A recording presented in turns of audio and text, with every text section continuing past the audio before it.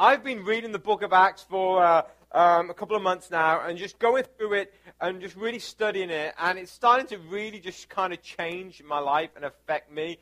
I'm starting to sense that my life I need to go up to another level in my relationship with the Lord, in just reaching out to people and telling people about Jesus Christ. Because I've just discovered that I know a lot of people who, they're good people, they're great people, but the reality is that if their life was to end today, they would not spend eternity in heaven with God. And it breaks my heart to think that. And God has given me the opportunity to build relationships with people. And I've discovered that my life may be a witness to them. But unless I tell them about Jesus Christ, then they're never going to hear about Jesus Christ. The Bible says that faith comes by hearing, and hearing through the word, the good news of Jesus Christ. And unless I tell them about the good news of Jesus Christ, they may never come to faith. And so I've just been really challenged. So I'm just telling you, I'm warning you, in the next couple of weeks, or several months even, we're going to be taking some things to another level. We are going to be doing one thing called Tell Your Story. We haven't come up with the kind of a name yet. We've got a few different things that we're looking at. But if you are interested in telling your story about how God has changed your life, or something that God has done in your life, then we would love to know about it. We would love to either video you, or if you like camera shy, which I'm sure none of you are, because you all, I'm sure, love the camera, then you can write it down, and we're going to put it on a website, and we're going to give you some cards to give out to people, and it's going to have a link to the website, and then it's going to have a special link to your page on that website. And so you're going to be able to tell your story. Because the Bible says that Jesus said to the disciples, "You shall be my witnesses to the ends of the earth." And being a witness is basically telling your version of events, what's happened in your life. And so it could be how God helped you overcome a problem in your life, or you were struggling with an addiction, or struggling with depression or doubt, and God helped you overcome that. Or it may be just that you radically got saved, and you were like on one collision course with just your life going out of control, and God just, came in a bright shining light, and you were blind for 3 days, and after that, like, your life was changed. And we need all those stories. So we're going to be asking you over the next several weeks to help share those stories, so that we can tell this world who needs Jesus about your story, because it's your story that's going to change their lives. Well, last week we went through Acts chapter 1, and today we're going to look at Acts chapter 2. So if you've got your Bibles this morning, you can open it to Acts chapter 2. Back in 2004, a movie came out, an independent movie came out that kind of went viral. And it was a movie, when I first saw it, I thought it was just I hated it. I mean, I just hated it. I'm trying to use nice words to describe it, but I just thought it was just the stupidest movie ever. But, like, everybody started to love this movie. And the more I watched it, the more I was like, okay, there are some funny parts, but it's still stupid. And the movie was called Napoleon Dynamite. And I almost was showed a clip this morning, but I refused to own that movie. And so I just wanted to find a clip, and I couldn't find the clip that I wanted anywhere without actually buying the movie. And I will not spend my money on that movie. But there was a clip in the movie, and it relates so much to what we're going to be talking about today. Basically what happens, there's this guy called Napoleon who isn't the brightest spark in the book. He's not like the grade A student or something. He's just the kind of like, you look at it and think, he probably needs, a light to switch on his head or something. Well, he's sitting on these steps, and he's making a drawing. And he's drawing this thing, and this girl called Deb comes out of the school, and he's sitting on the school steps making a drawing. And she turns to him, and she says, "Hey, Napoleon, what are you drawing?" And he turns around, and he goes, "A liger." And she says, "What's a liger?" He says, "It's pretty much my favorite animal." And he says, "It's a lion and a tiger mixed, bred for skills in magic." And so they basically pans down to this picture, and there's this guy, Napoleon Dynamite, and he's drawing a thing called a liger.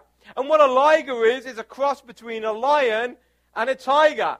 And if you know anything about biology, if a lion does some things with a tiger, you get a liger. And actually there are animals actually called ligers, where lions have been bred with tigers. I don't know how that happens, but it happened. And they had this cross between a lion and a tiger. And it kind of reminded me when we were kids.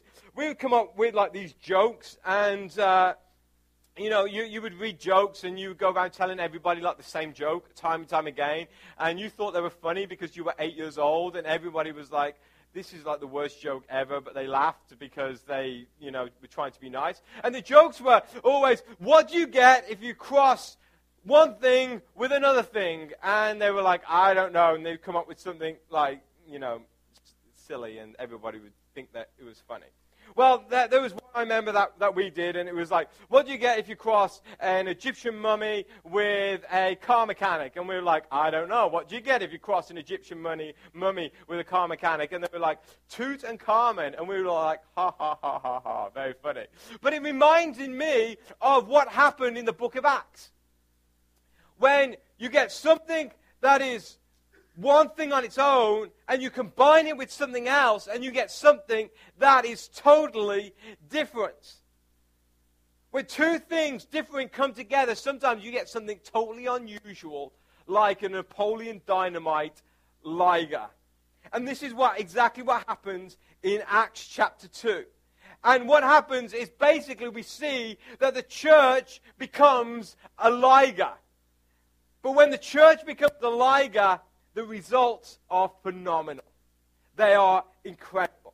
And I have a question for you today. What happens when you cross prayer with unity and then you mix in the perfect timing of God? What happens? I tell you what happens. In a day, a city can be turned upside down for Jesus Christ, and in a lifetime, the whole known world can hear the good news of Jesus Christ. In one day, a whole city could be turned upside down.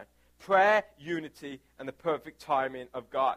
Last week we discovered that Jesus had ascended to heaven, and he had left his disciples here on earth with a promise. And the promise was that the gift of the Holy Spirit was going to be given to them. And the Holy Spirit was to give them power and strength and comfort. Strength and power to go and tell the word of the good news of Jesus, and comfort in times of comfort in times when things were all going wrong.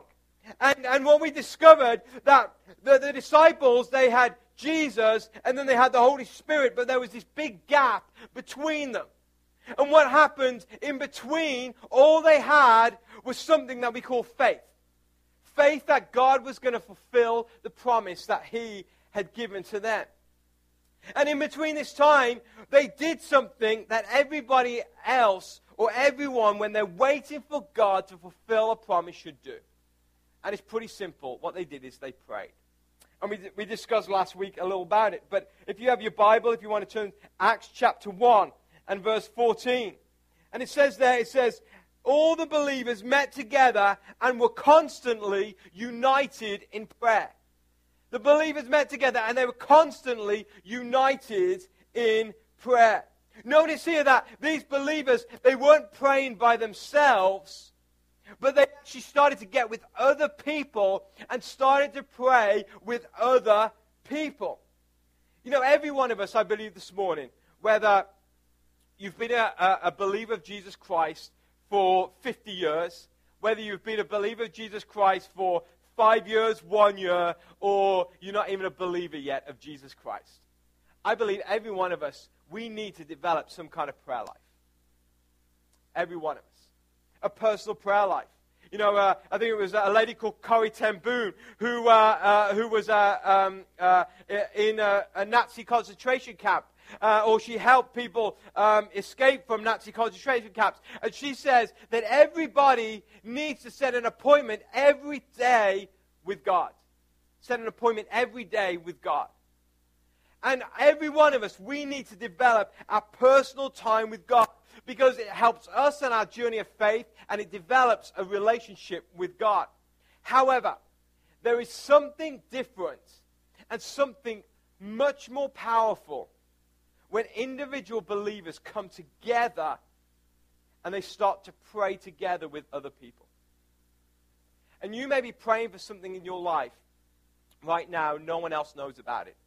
I encourage you, tell someone else about it, pray with someone else about it, because when you pray with other people, it's like the power that you can receive just magnifies itself. Let me show you in the Bible where it says that.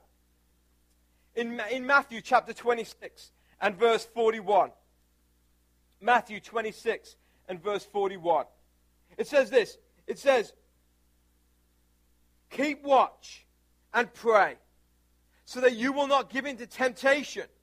For the spirit is willing, but the body is weak. So firstly, we must watch and keep prayer so that we don't lead into temptation. When you don't know what to do in your life, then the answer is pray. When you don't know what to do, pray. You know, there was a guy called John Bunyan who wrote a book called Pilgrim's Progress. It's like written centuries ago, but it's sold millions of copies throughout the world.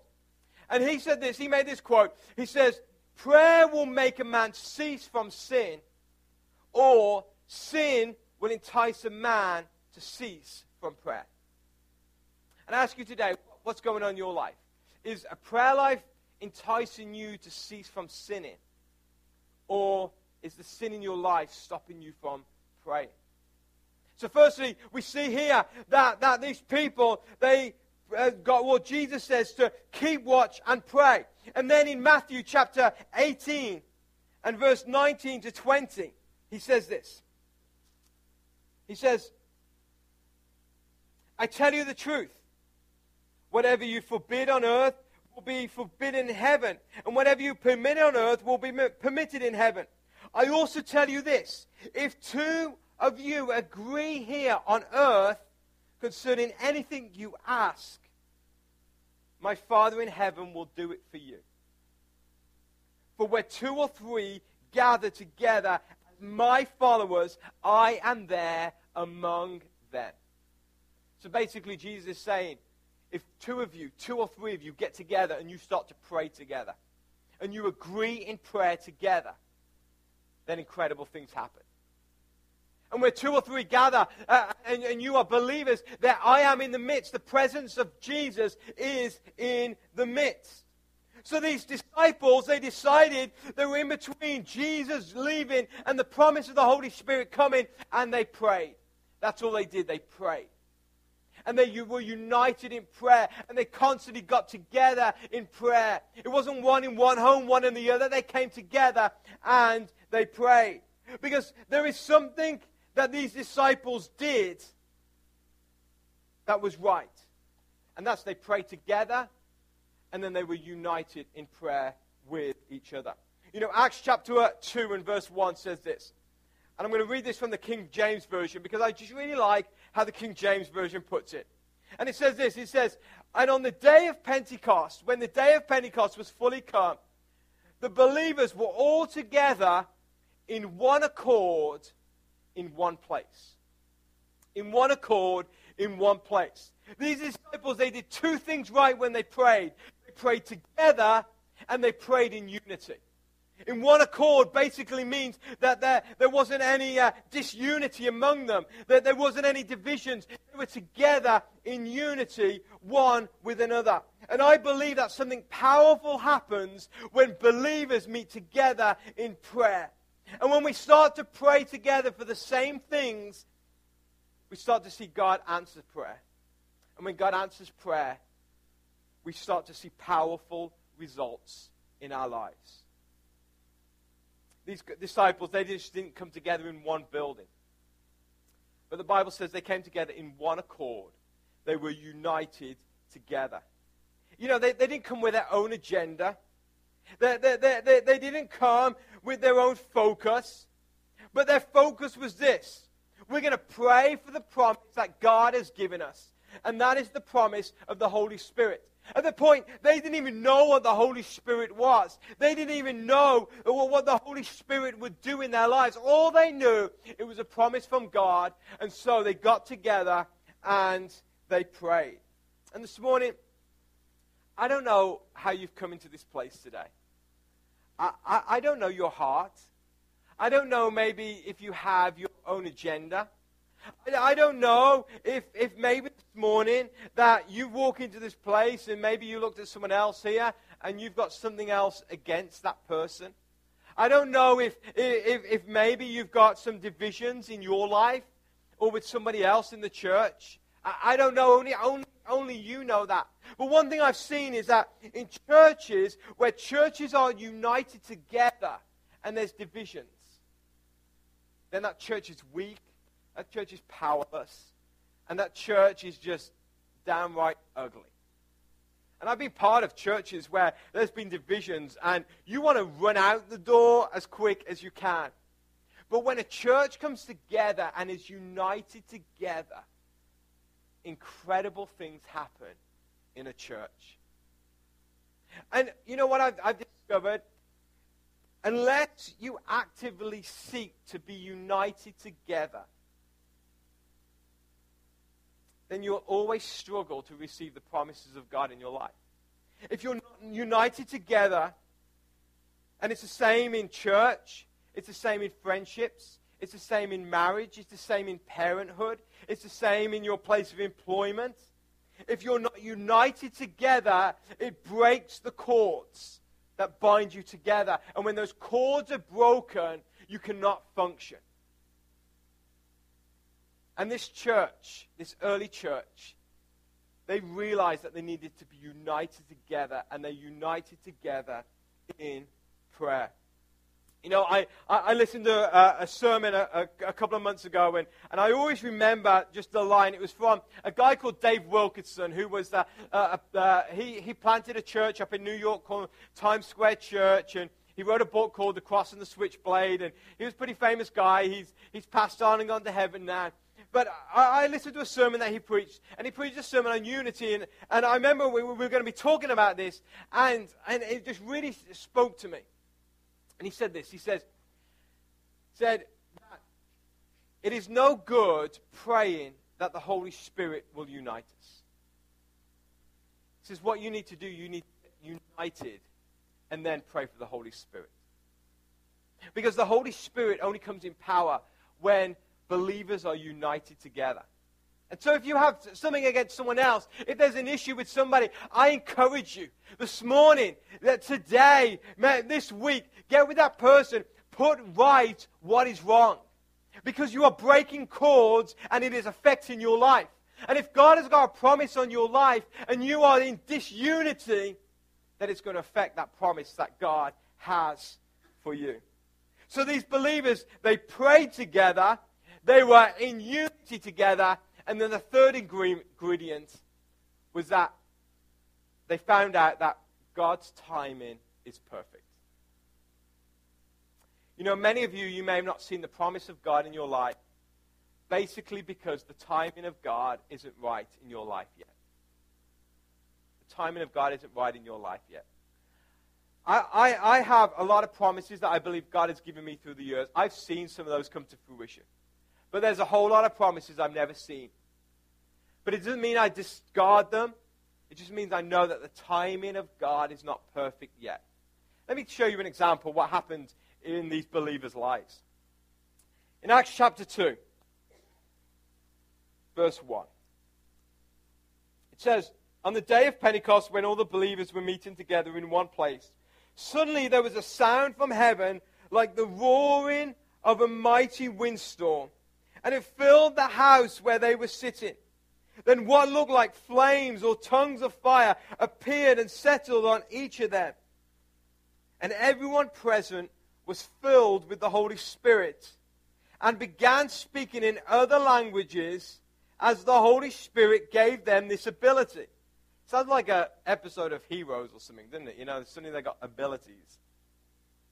Then it says in verse 5, at that time there were devout Jews from every nation living in Jerusalem. When they heard the loud noise, everyone came running, and they were bewildered to hear their own language being spoken by the believers. They were completely amazed. How can this be? They exclaimed. These people are all from Galilee. and yet we hear them speaking in our own native language. Here we are. Now, if I butcher any of these, I apologize. Here we are, Parthians, Medes, Elamites, people from Mesopotamia, Judah, Cappadocia, Pontus, the province of Asia, Phrygia, Pamphylia, Egypt, and areas of Libya and Cyrene. Visitors from Rome, both Jews and converts to Judaism, Cretans and Arabs. And we all hear these believers, these people, speaking in our own language about the wonderful things that God has done. They stood there amazed and perplexed. What can this mean? They asked each other. But the others in the crowd, they ridiculed them, because they didn't understand what these people were saying. They're just drunk, that's all. Then Peter stepped forward with the 11 other disciples and shouted to the crowd, "Listen carefully, all of you Jews and residents of Jerusalem. Make no mistake about this. These people are not drunk, as some of you are assuming. 9 o'clock in the morning is too much early for that." Well, tell some Ravens fans today. But anyway, no, what you are seeing was predicted by the prophet Joel long, long ago. Notice here, the Bible says, when the day of Pentecost had fully come. The day of Pentecost was a Jewish day. It was a Jewish festival. It's also known as Shavuot, or translated Festival of Weeks. And then what the day of Pentecost was, the day of Pentecost always occurred 50 days after the Jewish festival of Passover. Remember, Passover was the time when Jesus was betrayed. So this was like 50 days after Jesus had died on the cross. And basically what it was a celebration of God giving the law of Israel to Moses on Mount Sinai. And these days, a lot of Jews don't celebrate much about the day of Pentecost or Shabbat.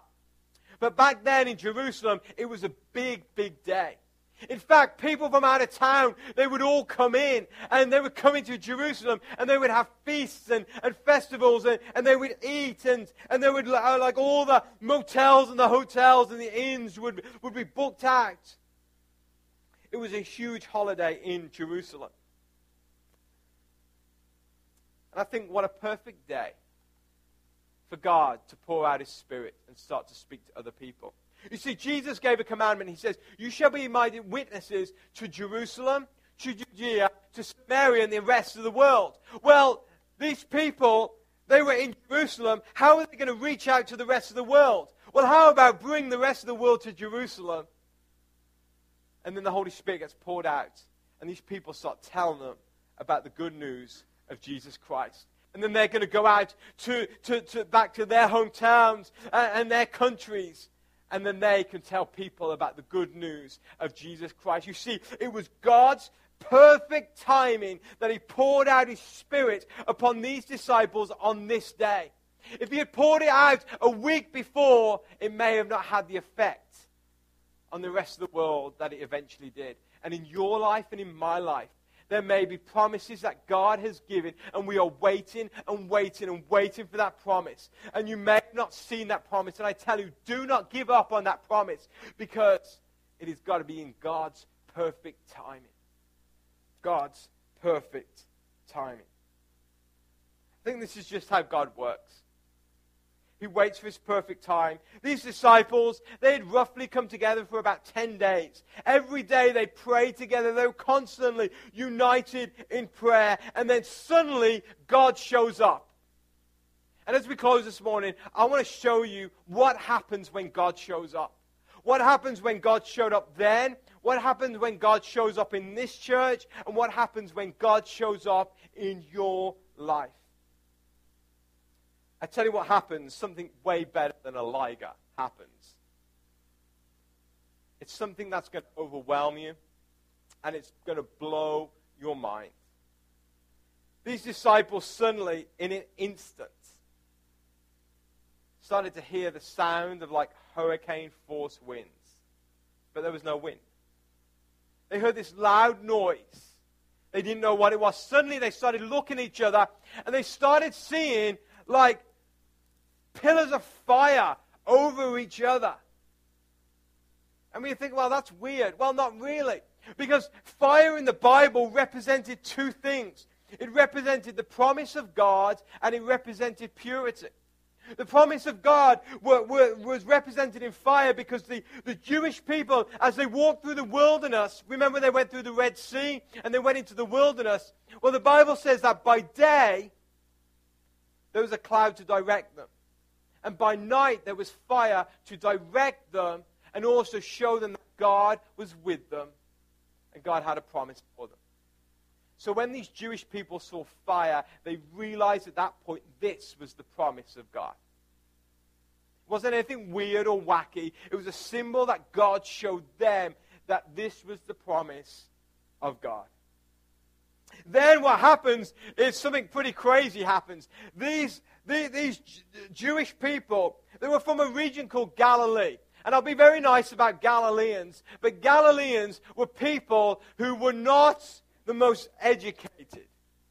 They were from a region that people kind of laughed at. They weren't your doctors or your lawyers from Galilee. They were basically people who maybe school dropouts. They never made it to become a rabbi. They helped out their family business, from the age of 12. They weren't educated people. But yet suddenly these educated people started speaking in languages that they did not understand, but other people understood. And I believe that is just how God works. Because God wanted to clearly spread his message to to people in Jerusalem. And he started using their own languages. And these people were like, how can these Galileans, these people who aren't educated, how can they start to speak these languages? And when the Spirit of God comes upon a church or believers, incredible things happen. And I don't know about you, you may feel that you don't know enough about the Bible, or you may not be educated, or you may not live in like a holy enough life. It doesn't matter, because when the Holy Spirit comes upon you, it comes in powerful ways, just like it did upon these disciples. And what happened is the people around started hearing their languages, and they knew it was God. It had to be God. It had to be God. And what happens when God shows up? When God shows up, people discover that Jesus Christ is the real thing. And Jesus Christ is the Son of God. And he is the one who died for our sins. He is the one who has removed our sins. And he is the one who is making intercession to God for us. And he is the one who has given us access to the Father. And one day access to the glories of heaven. And these people on that day, because of the Holy Spirit, they discovered that.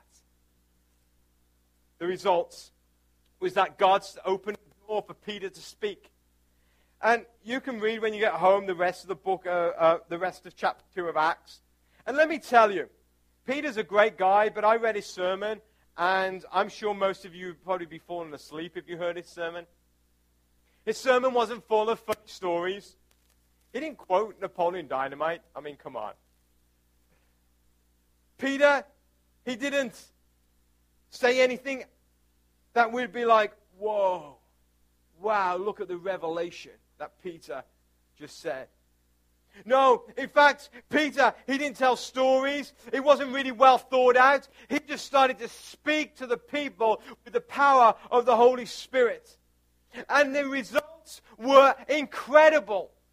Incredible. This is what happened in Acts chapter 2 and verse 41. It says, and those who believed what Peter said were baptized and added to the church that day about 3,000.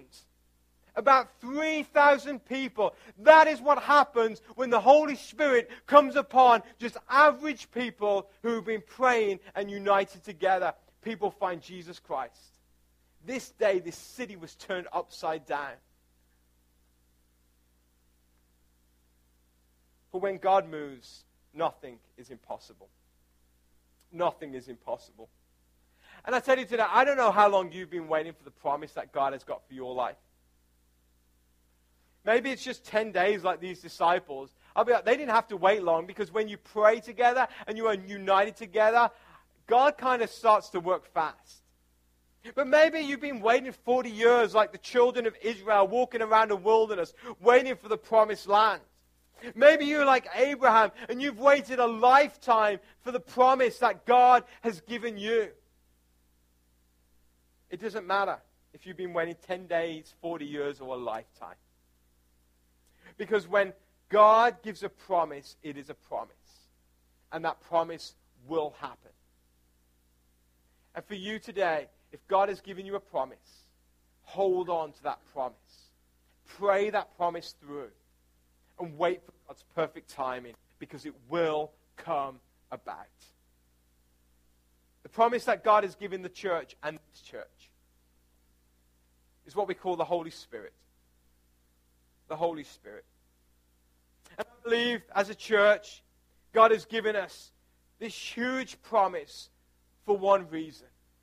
And that is for us to be a catalyst for what God is going to do in this community, in this state, in this nation. And I believe that when churches come together and individual believers come together and start to pray, that the Holy Spirit will guide them and give them power. Then eventually the Holy Spirit will be poured out upon those churches, and this world will be changed forever because of what God has done. You know, we've not seen that promise yet. In our church, we have not seen that promise yet. But I believe it's coming. So if we have not seen that promise, then what should we do? What should you do in your life? You should get together with other believers and pray. You should be very intentional about trying to be united together. Not getting divisions, but united together. And then pray for the Holy Spirit. Pray for the gift. Pray for the promise. And pray for those souls who are on a collision course with a lost eternity. And that's why the Holy Spirit was given to the church, so the church could have power to tell people that they need Jesus. They need Jesus. So today, let us stand together with one mind, with one purpose, with one hope, and with one prayer. And this is the prayer. Holy Spirit, come in power. 1 Corinthians 1:10 says, I appeal to you, brothers and sisters, by the authority of the Lord Jesus Christ, to live in harmony with each other. Let there be no divisions in the church. Rather be of one mind, united in thought and purpose. And let our thought and purpose be this, that the Holy Spirit will come in power and move us in such a way that we will be able to tell this world about the good news of Jesus Christ. Let's pray.